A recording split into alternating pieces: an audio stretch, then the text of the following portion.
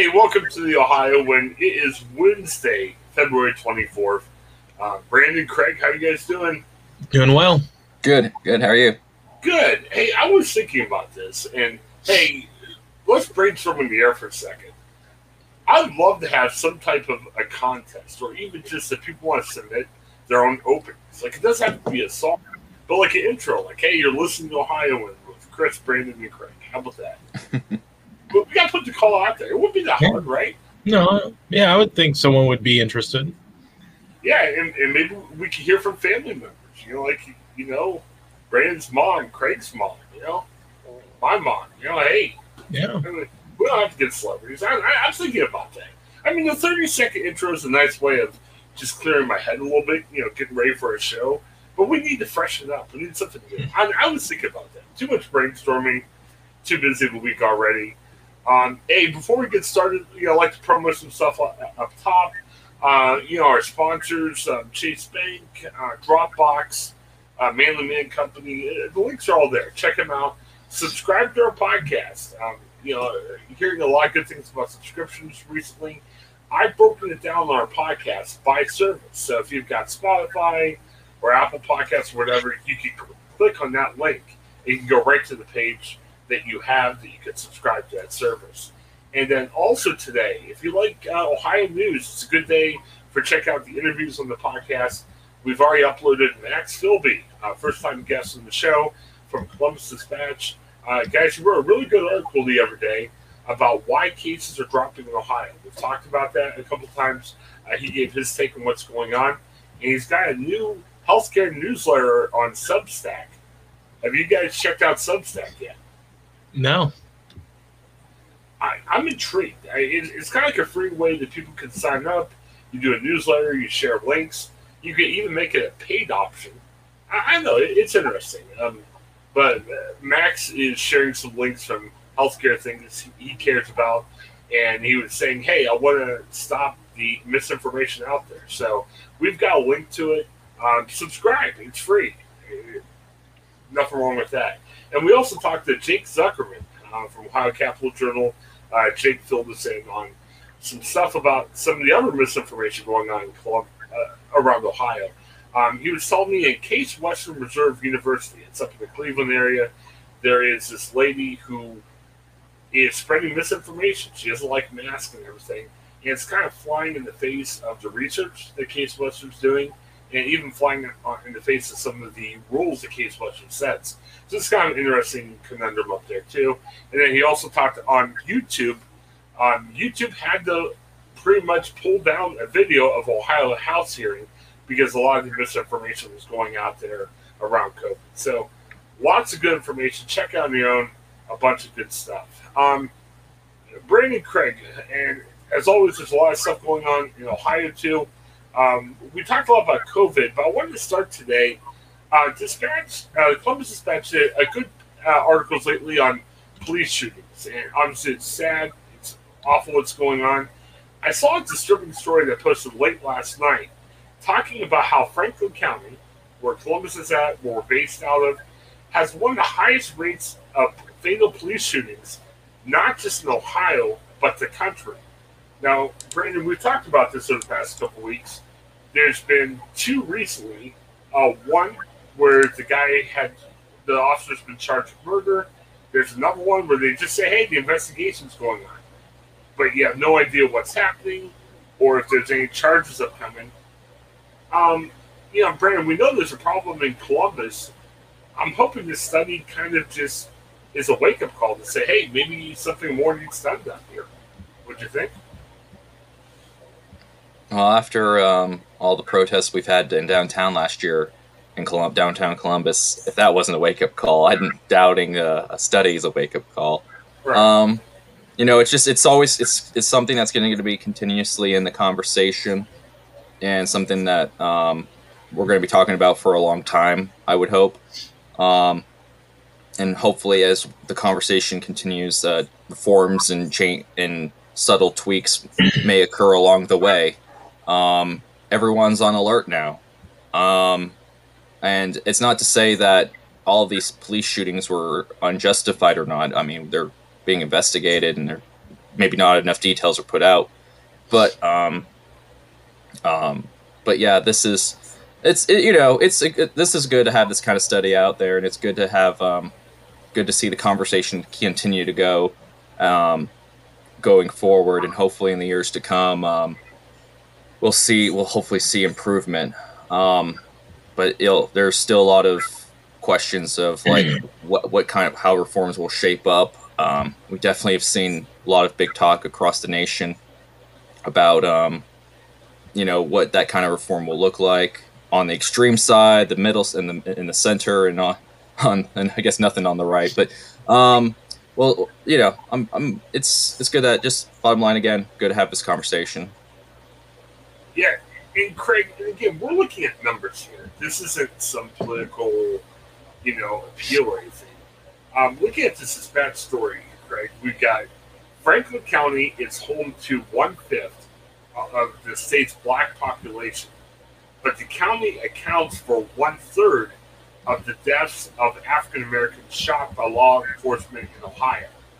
And we look at Cuyahoga County, and look at Tamir Rice. I mean, Cleveland has had some issues in the past with police shootings as well. Well, Cuyahoga County is 25% black. It accounts 16% of African Americans fatally shot by law enforcement. And you look at Cincinnati, which has had problems too, but they're 14% black by population, but they only account for 11% of African Americans fatally shot by law enforcement. So, the study is saying Franklin County, there's a big difference when you look at that between Franklin, Cleveland, and Cincinnati. It's kind of eye-opening. Yeah, it really is. It's jarring to see these numbers and to see how many Franklin County. Now, like Brandon said, not all the shootings were unjustified and they're still being investigated, but it's just jarring to see that number of, shootings over the course of, I think they had the study from, at least 2015. They brought out some numbers. It's just jarring to see those numbers and to see the disparity that that the numbers bear out. And you wonder if there's training issues. I mean, what's really at play here? What's the issue? Is it just because Columbus is a bigger city than these other cities now, and it's growing at a faster rate, or is it just training issues with use of force? I mean, you just kind of wonder what the determining factor is, because this is really a large disparity than maybe that you would expect for Franklin County. Yeah, definitely. And Brandon, they quoted Rick Hodges, and for those who don't know him, he's the former director of the Ohio Department of Health. He is currently with the Ohio Alliance for Innovation of Population Health. So this is an Ohio guy. He didn't go to DC or New York and say, "Hey, guess what's going on in Ohio?" I thought these quotes were fascinating here. He talks about. Hang on a second. I just lost the quote that I was going to talk about. Okay, he's like, you look at Columbus and Cleveland, two very similar cities, but two very different stories. What's the difference? You can't explain it by blaming the black community or that police are black or bad cops or people. And then he goes on to say, you have to ask yourself, what are the dynamics in that community and what's going on in the community that creates that situation? Craig lives up in the northwest part of Ohio. Brandon, you and I live in Columbus. You and I are very pro-Columbus. One of the things that I enjoy about Columbus is the diversity. There's a huge immigrant population down there. Down here, I think we like to describe it as a diverse community, and I think Columbus likes to market itself as a diverse community. But it seems that in some cases, we're not thinking very diversely, I guess. Do you get that feeling, or is it maybe just in this aspect of how people of color are treated by police? It kind of makes you think something. I would say that in Columbus, it's very easy to find yourself in your own bubble. Columbus is a very strange city in some ways. With the way its suburbs are laid out, but also in the inner city. The inner city, you can find yourself in a bubble too. Different pockets of different neighborhoods, and it's why, I mean, and not necessarily not just on a racial level. It's also you have city is always struggling with itself as the college town versus something more than just a college town. It's funny because I grew up in Northland area of Columbus, and it's kind of very far from Ohio State in a sense, far but not far. But it's not like that college town feel transfers itself up to the Northland area. It just feels like a very good residential area. Also, I would just say though that that I grew, as I said, I've grown up in the Northland area, and I think where you do feel where you kind of do, where for me as someone growing up in that area, where you kind of burst your bubble in a sense is when I went to public schools, where it was like I think 3/4 black attended my middle school. I think it felt a little more diverse. I mean, as an elementary student, you don't really pay attention to race, but it felt more diverse, didn't really notice it in elementary school. But in middle school, it was predominantly black. And what really got my eyes awoken is I was a kid who attended a church out in the suburbs of Westerville, the Westerville suburb, and it was predominantly white, and the dichotomy was just striking to me. I just looking around and just like, wow, what's going on here? I would say so I had a lot of friends in the Westerville suburb, and I would say when I went to a volleyball game up at Westerville North High School, or Westerville Central, it's their newest facility. Beautiful campus, beautiful school. And here are a lot of kids in the city schools. They were still learning out of this old middle school building that's probably been around since the 60s or 70s or whatever. And of course, ironically, that middle school is now no more. It's got torn down and replaced with a beautiful school for immersion Spanish-speaking students, I believe, or Spanish immersion academy. I feel like these this kind of story, with on a very subsurface level, it all goes back to investments, socioeconomic impacts, and that I'm sure it works its way up as well into the issue of policing. Yeah. Well, your bubble thing. Before I moved to Columbus, if you said that, I'd be like, dude, what are you talking about? I don't understand the bubble thing. But I definitely see it happening. I live in the Northland area right now, where Brandon grew up. And the church we attend, now honestly, we're doing online church now because of COVID. There's way too much stuff going on for us to be in person. But when we've gone to church pre-COVID, we drive 15 minutes. 15 minutes. We're not driving 2 hours or way out the way to church up in the Polaris area. Well, they were talking about kind of expanding into the Northland area.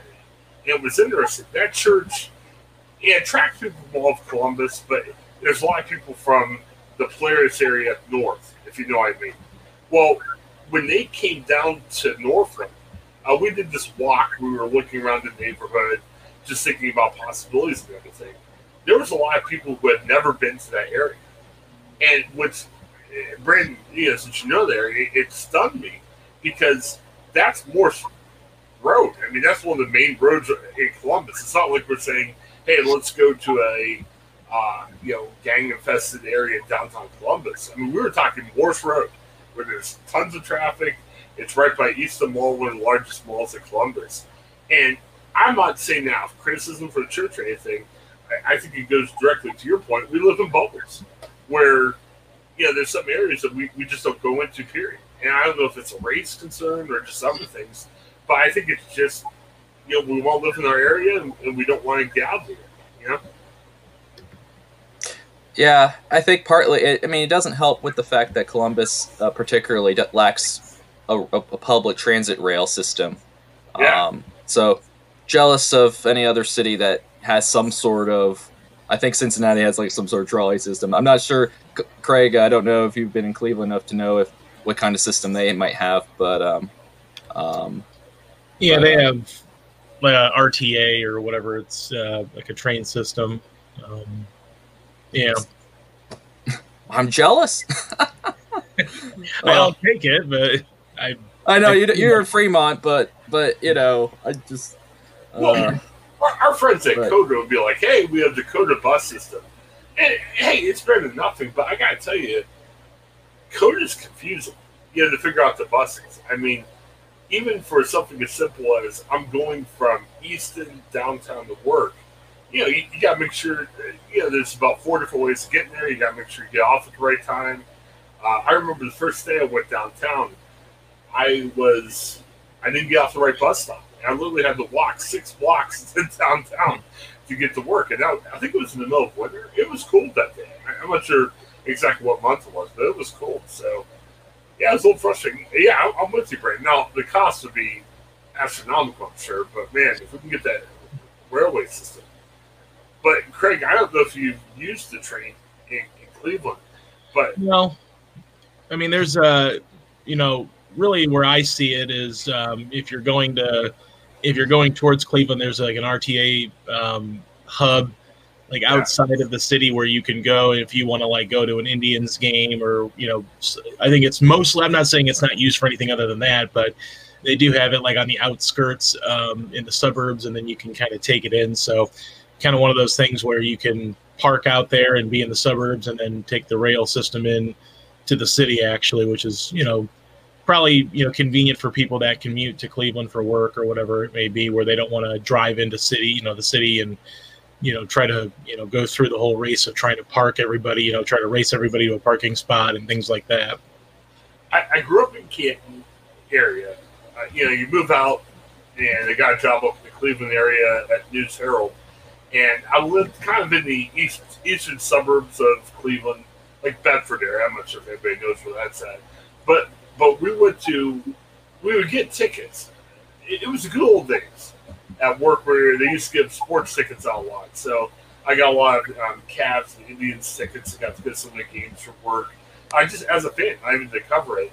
And it was great because you went to RTA, you parked your car there, you hopped the train, cost you $1 or $2, and you went downtown to watch the game. And, you know, even back then, parking, you know, was what, $10, $15 at least. Now it's like $20 to $30. And hey, you save money. It does take a little bit longer, yeah, but it's a lot better spending $1 or $2 a person than, you know, the $20, $30, you know. So, all right. Well, yeah, but back to what we're originally talking about. Yeah, you're right, Brandon. If we have police protests and everything else, and they still haven't come to a conclusion on Jason Meade, you know, yeah, this study that appeared in the Dispatch, I'm sure the Columbus Police Force isn't going to wake up today and say, "Oh wow, we have a problem," just based on, you know, a story that appeared today in the paper. But I'm hoping that it's another step in starting this process to get things going right. And you know, we've talked to Danae King from the Columbus Dispatch. A lot of clergy, downtown people are very interested in the next police chief hire, and I'll be interested to see what direction they go. I mean, I think that's the big unanswered question, and it'll be interesting to see what the future is, what happens here. Let's move on. Brandon, you're from, well, you're not from the Youngstown area, but you spent some time working up there, and I spent some time working up there too. Fracking was a big issue up in Ohio, especially on the East Coast, well, not East Coast, the eastern side of Ohio, up into Youngstown. Brandon, I got myself in trouble one day up there. There was an earthquake in California where they have video of it on YouTube. It was at a baseball game, and the crowd was cheering at the end of the earthquake. It was like, man, this is cool. This is us. This is part of us. And I shared that story in Youngstown. And I was like, isn't this great? We can be part of that. You know, if there's more earthquakes in Ohio, hey, it unites us together. It's like California. It's part of who we are and everything. People in Youngstown did not like the idea at all. But, you know, we had fracking. I don't know how long it's been a thing here in Ohio. What, 10, 15 years maybe? Yeah, 10 to 15 years, I would say. Probably in somewhere in the mid-aughts, I would wager. Maybe. I mean, the issue, I think, well, Youngstown was kind of at the very tip of the fracking boom in terms of the region. It didn't. I think its resource of oil. I think it's a little hard. Technology wasn't right where it needed to be when I was there to extract the oil at a costs. what's the I know the opposite of cost prohibitive. Yeah. It was a little more cost prohibitive still, but Youngstown still kind of benefited from the residue of the fracking boom. I think it had some companies that supplied parts for that industry. I think that unfortunately those companies came to a halt either because of maybe before the pandemic or because of the pandemic, but maybe even with General Motors leaving that plant, leaving the area, it didn't help either. But yeah, it kind of was a nice bit of a stimulus for that region, that Northeast Ohio borderline region of Ohio. I think there are still some investments going on there, but it's not. I don't think it's panning out as from what I'm hearing, based on expectations from a few years back. Well, it's like anything else. A report you can read two different ways. And to back up just a second, if you're out there going, what are they talking about with fracking? Fracking is a drilling, procedure. You're drilling oil. You're drilling for oil. You're drilling for gas, and the idea is, if you can get oil and gas, obviously there's a ton of money that goes in. The problem with fracking is there's some environmental effects, including the possibility of more earthquakes. And you've seen that where, there's not humongous fault lines near Youngstown and East Side, but there's been a little bit more earthquake activity than was before. And the Columbus Dispatch had a report today talking about, there was a study which said, hey, there is 90%, it is bringing in, more jobs and more people into the area, but it's not giving out the promise that they were projecting when it first happened. Because like a decade earlier, they were saying, it was going to mean billions and billions and billions of jobs. But overall, they're saying that even though fracking is a big part of what's going on over there, and they're still investing into it, this report is saying, hey, these counties are seeing declines in jobs, population, and income. Craig, what do you think about that? Well, I don't really know if it's a surprise or not to many. I just always feel like when you're drilling for things, or when you're seeking out, resources that the earth gives you, that at some point it either runs out or it's not maybe as bountiful as you anticipate. And maybe that's the case here. And, obviously when you make a discovery or have an idea that you can, create jobs like this and have an industry like this in an area in Ohio, you get excited for the opportunity to maybe increase the wealth of that area. But, clearly it doesn't seem to be as bountiful as, was anticipated. And now you kind of wonder, what the future will hold too with, some of President Biden's policies on fracking and some of his comments that he's made on fracking. So you just wonder if this is, maybe a nail in the coffin type situation here for the Ohio fracking areas.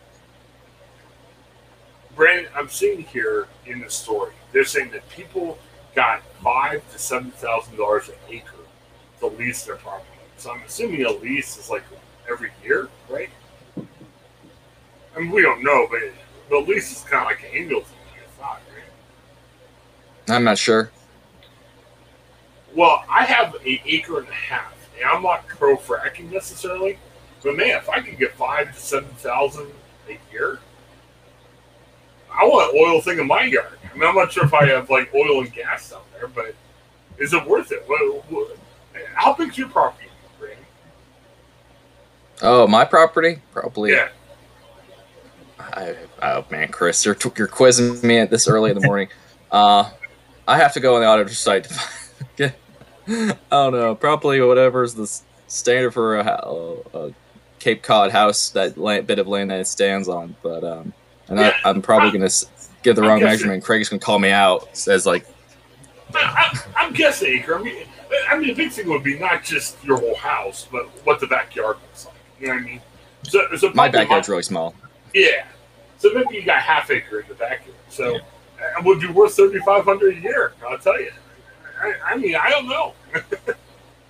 I mean, there were a lot of folks putting out selling their mineral rights. I've had family who have done that too. Pretty straightforward process. I haven't really heard too many complaints from that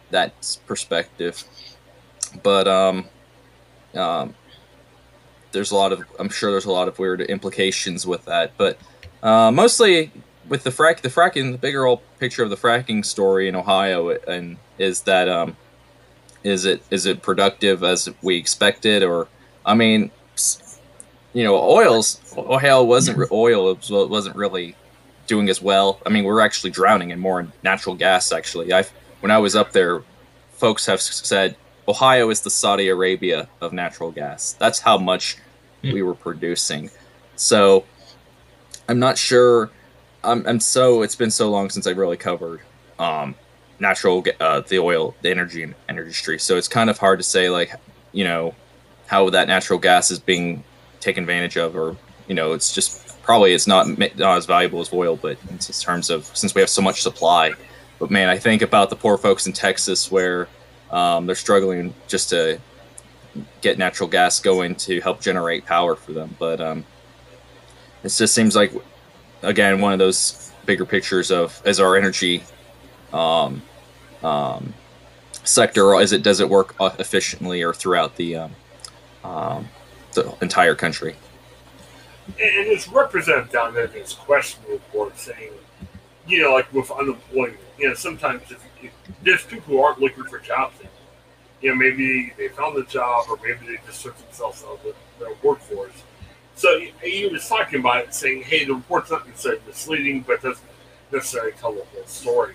And I think, too, I don't know, I was covering news in Massillon when they were talking about bringing Indian casino. And, they were promising the world, they're like, millions are going to come to this area, and we'll have an airport in Massillon, and it'll be fantastic, and everything will happen. And all these bands will come from around the country.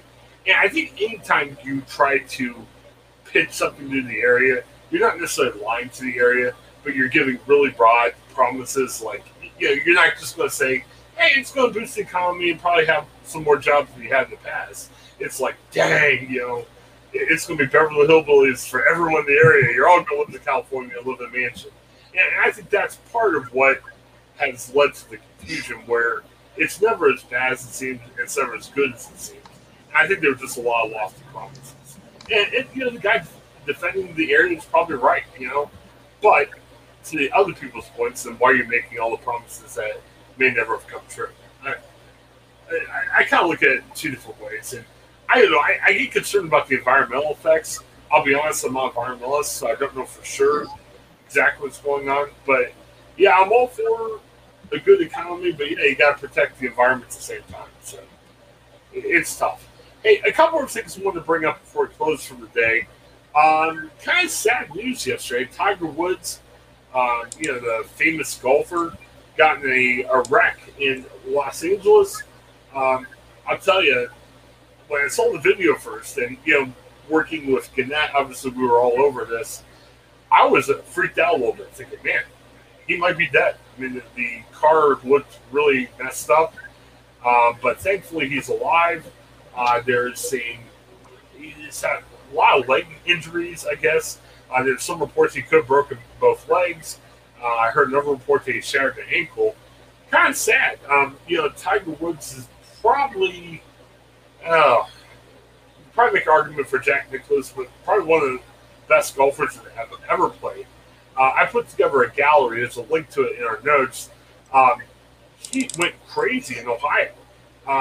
There's two big golf tournaments in Ohio. One, the old Firestone, the tournament playing Firestone up in the Akron area. He won it 8 times. And if you think about it, there's always, 60 to 100 golfers at a tournament. To win a tournament like that, I mean, you got to be doing something right. And then the big Memorial Tournament here in the Columbus area, he's won that 5 times. So, most importantly, we're glad he's okay. It's sad, though. I mean, I'm no doctor, but I'm sure this is going to greatly impact his career. And this might be the last time we see him playing professional golf. Kind of wild stuff with it.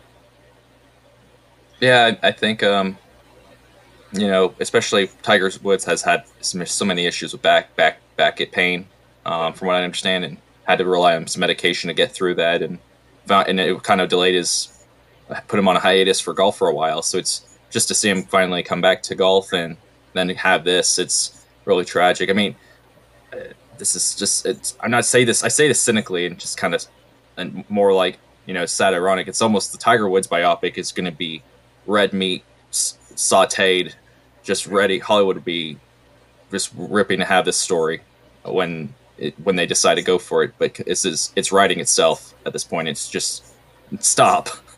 Let Tiger just retire peacefully. Doc on him, I think.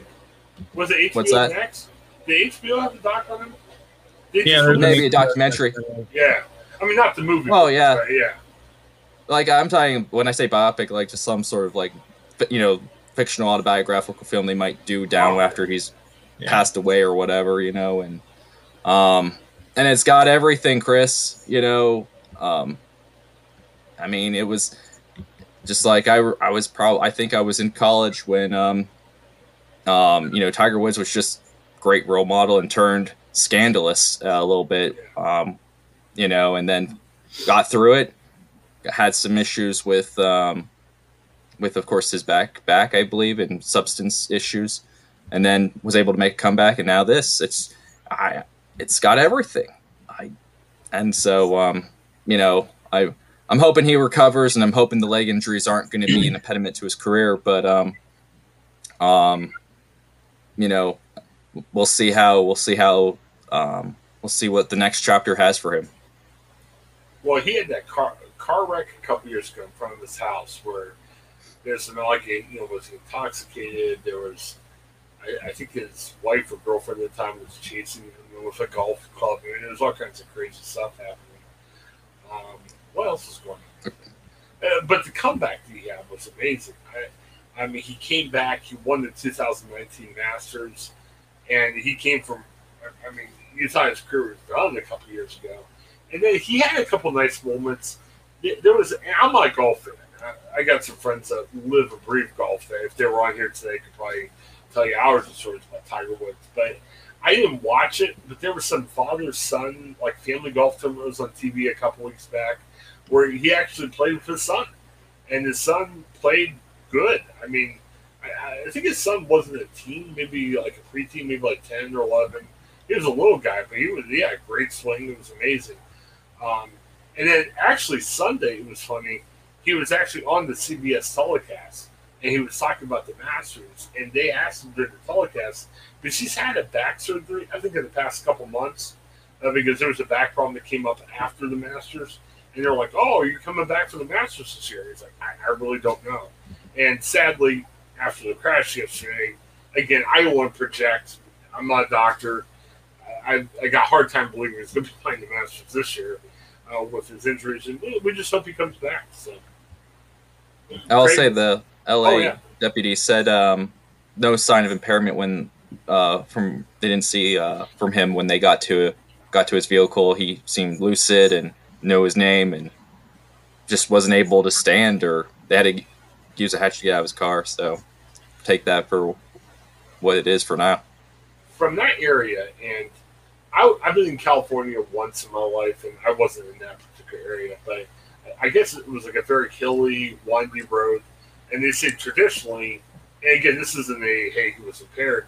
It's just people often take that road a little faster than they should. And no one's saying this for sure, but I think it may have been just he was going too fast on the road, and he lost control. And that's what happened. Kind of sad. I think the other driver was okay, but there was a driver that stopped by to help. They didn't know it was Tiger Woods, but it caused another wreck because he stopped to help, and somebody crashed into him. So, crazy story out there. I don't know. Craig, I don't know if you're a big golf fan or not. Did you ever play the Tiger Woods video game? You say you played it? Yeah, I have played it. I used to be probably more of a fan of golf, 15, 20 years ago. Every now and then I'll watch a little bit of golf. But it's a sad story. And, Tiger Woods, not just being a great player, he revolutionized golf as we know it, whether it's, being a black man playing golf. He was able to play at Augusta National, which was an exclusive club where the Masters is held every year that black people were not allowed to play at. And he, here he is, a black man, playing on that course and dominating year after year after year.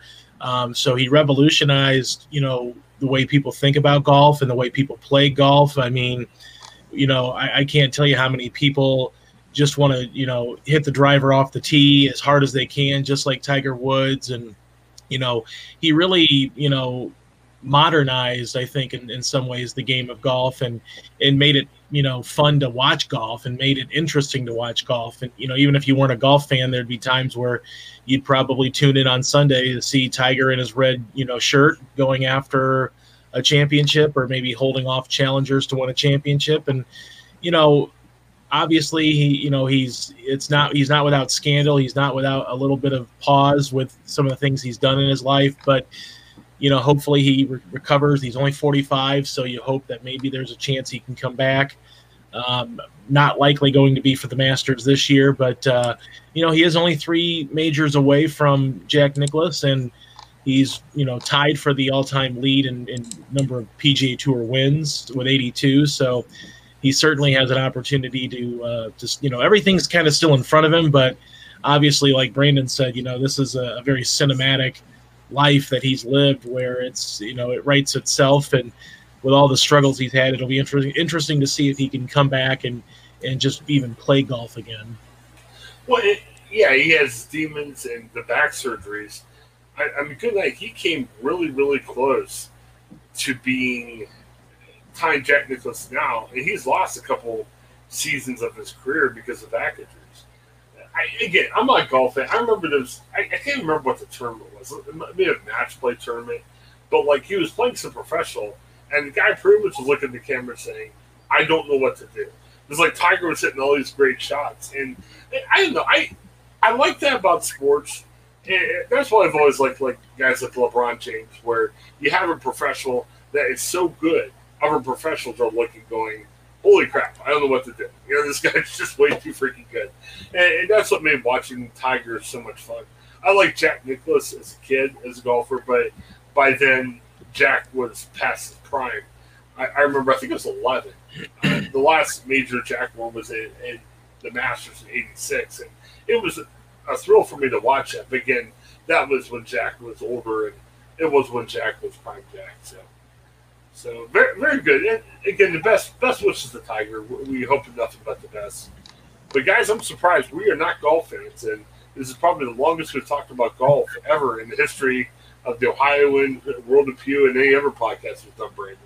And I'm not making fun of it. I'm just saying, hey, it tells you how much Tiger means to society when a show doesn't talk about golf can talk about golf. It's all because of that. Hey, let's close with some funny stories because I'm a little depressed now with the Tiger thing. Southern California, there's a woman there. Obviously, everything's a little bit slower because of COVID. She was sharing her experience. She went to get her driver's license, and we've all done that. I think I forgot to renew my driver's license last year, and I remember having to go in March, and right when this pandemic was first starting, and it freaked me out because we didn't know how bad it was going to be. I was in line forever. So this lady was in line forever. She was saying, "Man, it was tough. You want to keep your mask on." She goes up to the window or the place where you get your picture taken, and she forgets to take her mask off. Well, they're busy. They click the picture, and she goes up to them and says, "Hey, I forgot to take my mask off. You probably want a picture that sees my face. This is identification." And they fix it, but they end up giving her the wrong picture. So her driver's license has her with a mask on. I mean, hey, it's COVID. We're busy. Hey, we make mistakes at work. I mean, I'm not going to fillet the driver's license, but I thought that was kind of wild, Brandon. What do you think? Yeah. I don't know what to say. I'm kind of tired at this hour. Go to Craig real quick, and I'll think of something. Okay. I kind of wonder, like, if she gets pulled over, like, let's say she gets pulled over and she's not wearing her mask, does she need to put her mask on or that specific mask on to, like, show, like, hey, this is me. I didn't steal this person's car. This is actually who I am. I mean, it's kind of funny, but I also kind of wonder if this is, probably something that could be fixed, like, within 5 minutes. Just send her the other one. Or if she needs to take another, photo or whatever, just go back and do it, because I just find it hard to believe that this is an acceptable, thing when, you're talking about, identification, and normally that means seeing someone's face. I kind of feel like this is more of a, hey, let's make some news kind of thing. I'm not, claiming anything against her. It's just, I'm sure she could get the other one if there is that other one that does exist, or she could go back in and, get a photo of just her face. Well, we're in the business, and not everybody's like this, but for me, man, if I'm not a reporter, I mean, I don't write that much at all in what I work at, but man, if I was writing stories, these are the fun stories I like to write. I mean, I want to write goofy stories like this. I'm not writing the murder stories. I want to write about the lady who gets her wrong driver's license, and maybe that's why I'm not as good of a reporter. But I love goofy, weird stories like this. So I'd rather this story would have caught her like she just didn't change it at all. Just like she's driving and gets pulled over, and then the cop, and she's wearing a different mask. Officer says, "You don't look like anything in your photo," and she's like, "Oh, wait 1 moment." Takes off her mask, puts the original one on. He's like, "Okay, much better." Well, I think the broader point we can make out of this is, is there any other times in life? Because sadly, I think we're going to be wearing masks even after COVID goes away. We're going to be wearing masks for a while. It's not like we're going to have this big announcement, COVID's gone, take your mask off and burn them. You know what I mean? I think we're still going to be wearing masks to be safe for a little bit even after COVID goes away. Well, is there any other things that you can have somebody else wear a mask that might trick people into believing it's you? Like, okay, we all have, body types, we all have our own voices and everything. But I'm wondering if, like, you're going back to the office, could you have somebody else wear a mask if you don't feel like going to work that day? You know what I mean? Like, is there any situations in life where you could just have maybe hire a body double? Find somebody that looks just like you. And I don't know if it would work at work or where else could you send somebody and they're like, oh, it's Brandon. You know what I mean? Maybe the doctor. Send I don't want to go to the doctor's appointment, so fill in for me or something. Yeah. I don't know. That would be tough, though, if your body double had cancer or something. That would be kind of awkward. Well, yeah. Yeah. Sorry you have cancer. You're like, oh, that's my body double. It's all good. If this lady chooses to keep the driver's license, which is fine, I guess, they said she can if she wants to for the next 5 years. But, I guess that would mean that she can never get her hair done or colored or, whatever, or maybe her eyebrows done in a different way. Or like, I don't know. It's just like, I would think that you would just want to go back and maybe she would, just say, hey, can you send me the other one if you have it? Or is there a way to, save the photo that you took of me without the mask and send that to me or something? I would just think it'd be easier. I think she can go back and get it done for free. Just say, oh yeah, yeah. Can you imagine the charge her? Oh my gosh, that would be the story probably then if they charge her. Governor Newsom's like, this is what you're telling everyone, and guys, get everyone with the mask on, and then we'll double fees. Yeah, or maybe you have to get two drivers. You have to all get a driver's license for your mask. Yeah. This is how we'll pay for roads since no one's driving. Yeah. Now, granted, we're doing this. We don't have to do this in mask. We're obviously apart from each other. I think it's funny, though, because if you think back when the pandemic started, like when you walk in the store, you're like, man, this looks weird, everyone having masks on. You think, think back to the past. If someone comes in with a mask on, you're like, oh, crap, they're robbing the store. It's going to be weird when this thing eventually gets over. Again, eventually, I'm not saying COVID's done right now, wear your mask. But, like, in the next year or two, when it's over and we stop wearing masks, it's going to be weird seeing everyone's face again. That's going to be awkward. Yeah. It's going to be strange. I don't know. Very strange. Well, and let me end up with this. I thought this was kind of unique, too. There's a Toronto restaurant. If we knew about this a couple weeks ago, we could have asked Greg Morton about this. They're naming their menu after office supplies so you can expense your meal, which I thought that was interesting. So they have a fortune burger, and I'm assuming that's what's pictured in this article here. They're renaming it the Basic Steel Stapler, and the Parm fries are now going to be known as the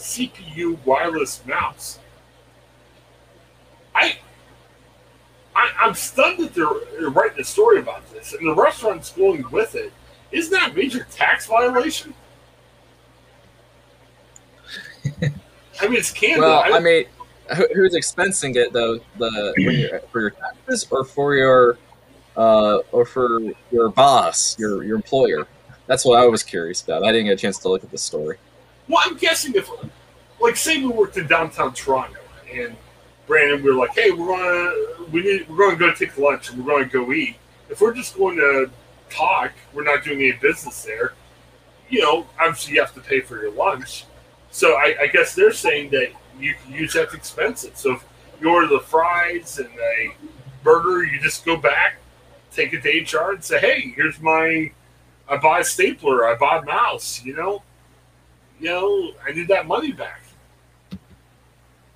Well, a couple things on this, I think. One, people are going to probably notice that you've expensed a certain amount of money and then where are the supplies first and foremost.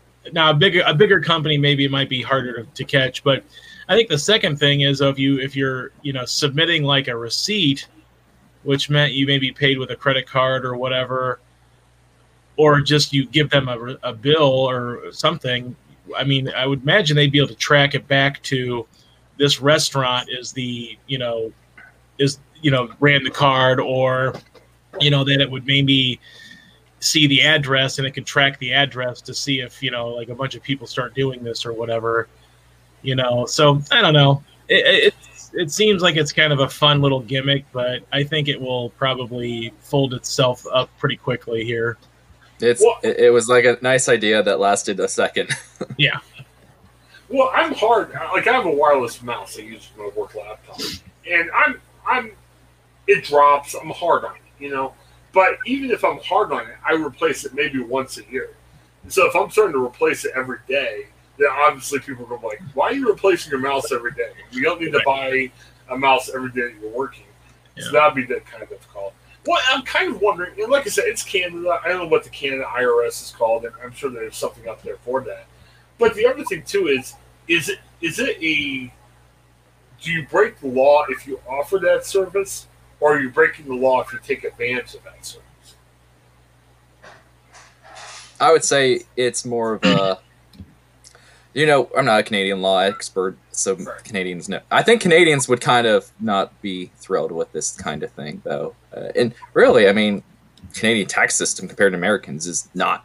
It's probably better. So I don't even know why the Canadians need to do this kind of fun little dilly dance around it. But well, like you guys are saying, they were having fun with it. I mean, I'm gonna be the dumbest company in the world if they're sitting there, like going, "Oh, you bought a mouse every day. Oh, well, here you go." Wow, you bought three staplers and 3 mouses. Did you really need that? Yeah.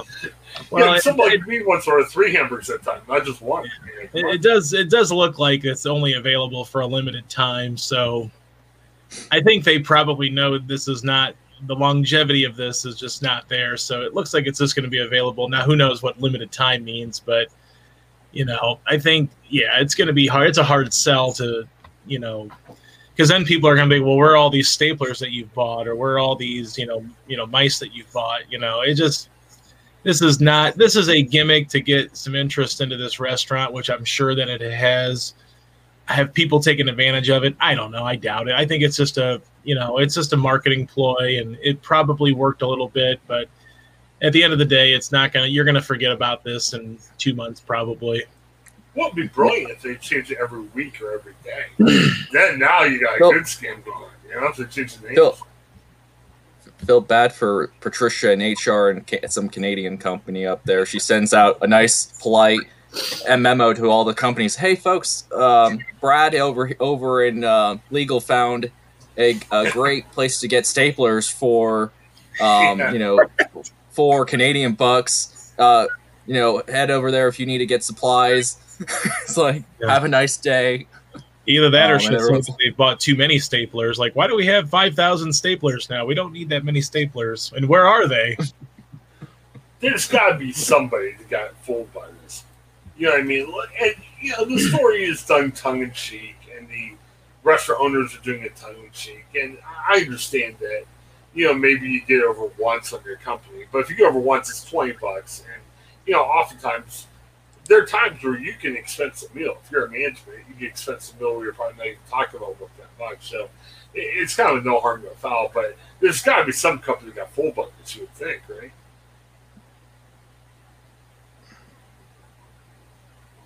I mean, we've all worked at goofy places, and I'm sure we're not going to name them publicly online, but I'm sure we can each identify a couple places that'll be full by a trick like this, right? Any companies, Brandon, you've worked for before? You want to identify? I'm kidding. No worries. So, all right. What was the question? I wasn't really. Oh, you said so fast. I'm like. I felt awkward. Any companies that you once worked for that will have fallen for a scam like this? Oh, jeez. I probably. I'm gonna get in trouble with you, Chris. Yeah, that's why I was laughing. Don't reveal the companies. That's what I'm saying. I can name some, but hey, I want to be nice. Hey, all the companies I used to work for are all really great. And hey, maybe I'll go back to something. No, I feel awkward. I should have asked that question. Strike that. We'll delete that from the file podcast. All right. Yeah, so that's what we got today. Like we said before, check out our other podcasts today. Again, Max Philby from the Columbus Dispatch, Jake Zuckerman from Ohio Capital Journal. Support our sponsors as I cover Brandon up for a second. Chase Bank and also the Manly Man Company and Dropbox. Check them out. And we hope to add more sponsors soon. Stay tuned. I'll put it that way. And then subscribe to us online. Share us. Again, we're excited to see the growth we've had. Keep sharing what we're doing, and we're excited to keep bringing it. Got a bunch of other guests coming later in the week. Susan Tebben from Ohio Capital Journal. We haven't had her on yet. She's going to be talking a little bit about education. Danny King. Honestly, I'm trying to figure out, how in Saturday Night Live they have like the 5 Timers Club where they say, you've been on a couple times. I think this is Danny's 4th appearance. So we're always excited to have Danny back. And she may have that mark for the most frequent guest on our podcast. How about that? Exciting. Absolutely. Don't tell Danny. She's probably like, oh my goodness, I've done this too much. I'm out. But no, it's always fun to have Danny on. And a couple other guests. We'll kind of keep that hidden until later in the week where we can talk more about that. Anything else going on, guys? Any projects you want to drop or any big news that's coming up? No. Fantastic. Stay tuned this week. As always, support local journalism. Busy day. It's been a very busy month in the last couple months for news in Ohio. Akron Beacon Journal, Columbus Dispatch, Cincinnati Enquirer. Right now they're offering for $1 for 3 months. So take advantage of those deals. It helps keep journalists like me and Craig employed, and it's always a good thing. So very good. Well, I think we're going to close up shop for now. So for Brandon and Craig, this is Chris. Thanks for checking out the Ohioan. We'll be back tomorrow. Have a great day.